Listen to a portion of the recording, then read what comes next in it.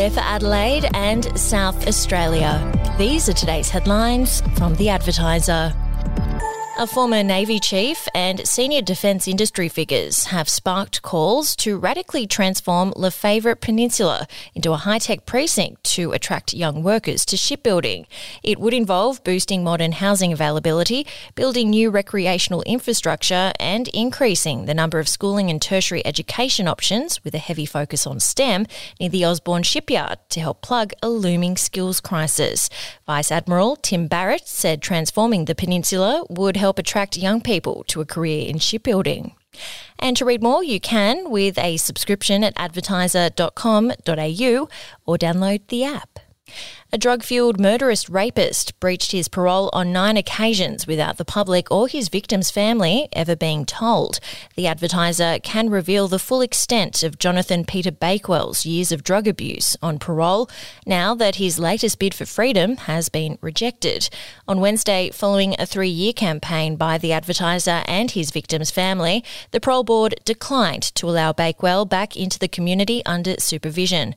Court records show he failed a total of 14 drug tests since he was paroled in 2016 for the 1988 rape and murder of Anne-Marie Cullerton.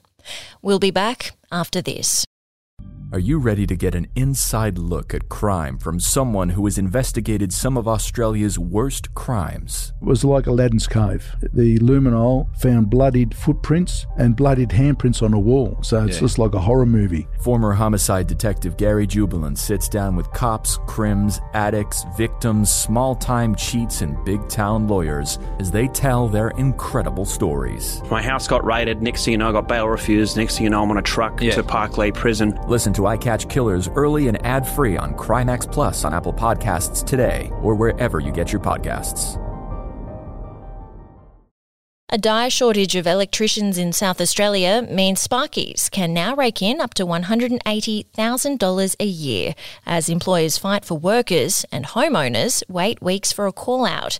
The Electrical Trades Union says the state is in need of thousands more electricians to fill the demand, while businesses advertise jobs for months, receiving few or no applicants. One company, Star Electrical, has 40 A-grade electricians and needs another 10. And catching nuisance cats in council-supplied traps has reignited opposition to a controversial council plan to confine cats to leashes and homes. The Campbelltown Council will push on with a proposed animal management plan despite strong dissatisfaction voiced by the community. The plan and its opposition came a month after the council opted to forge on with plans to control cats by making it illegal for them to be outside while not on a leash longer than 2 metres, and to institute a 7am to 9pm feline curfew. With cat traps a chief component of the latest control measures, the council's been accused of being spiteful. That's your headlines. For breaking news and updates throughout the day, take out a subscription at advertiser.com.au. We'll be back tomorrow with another update.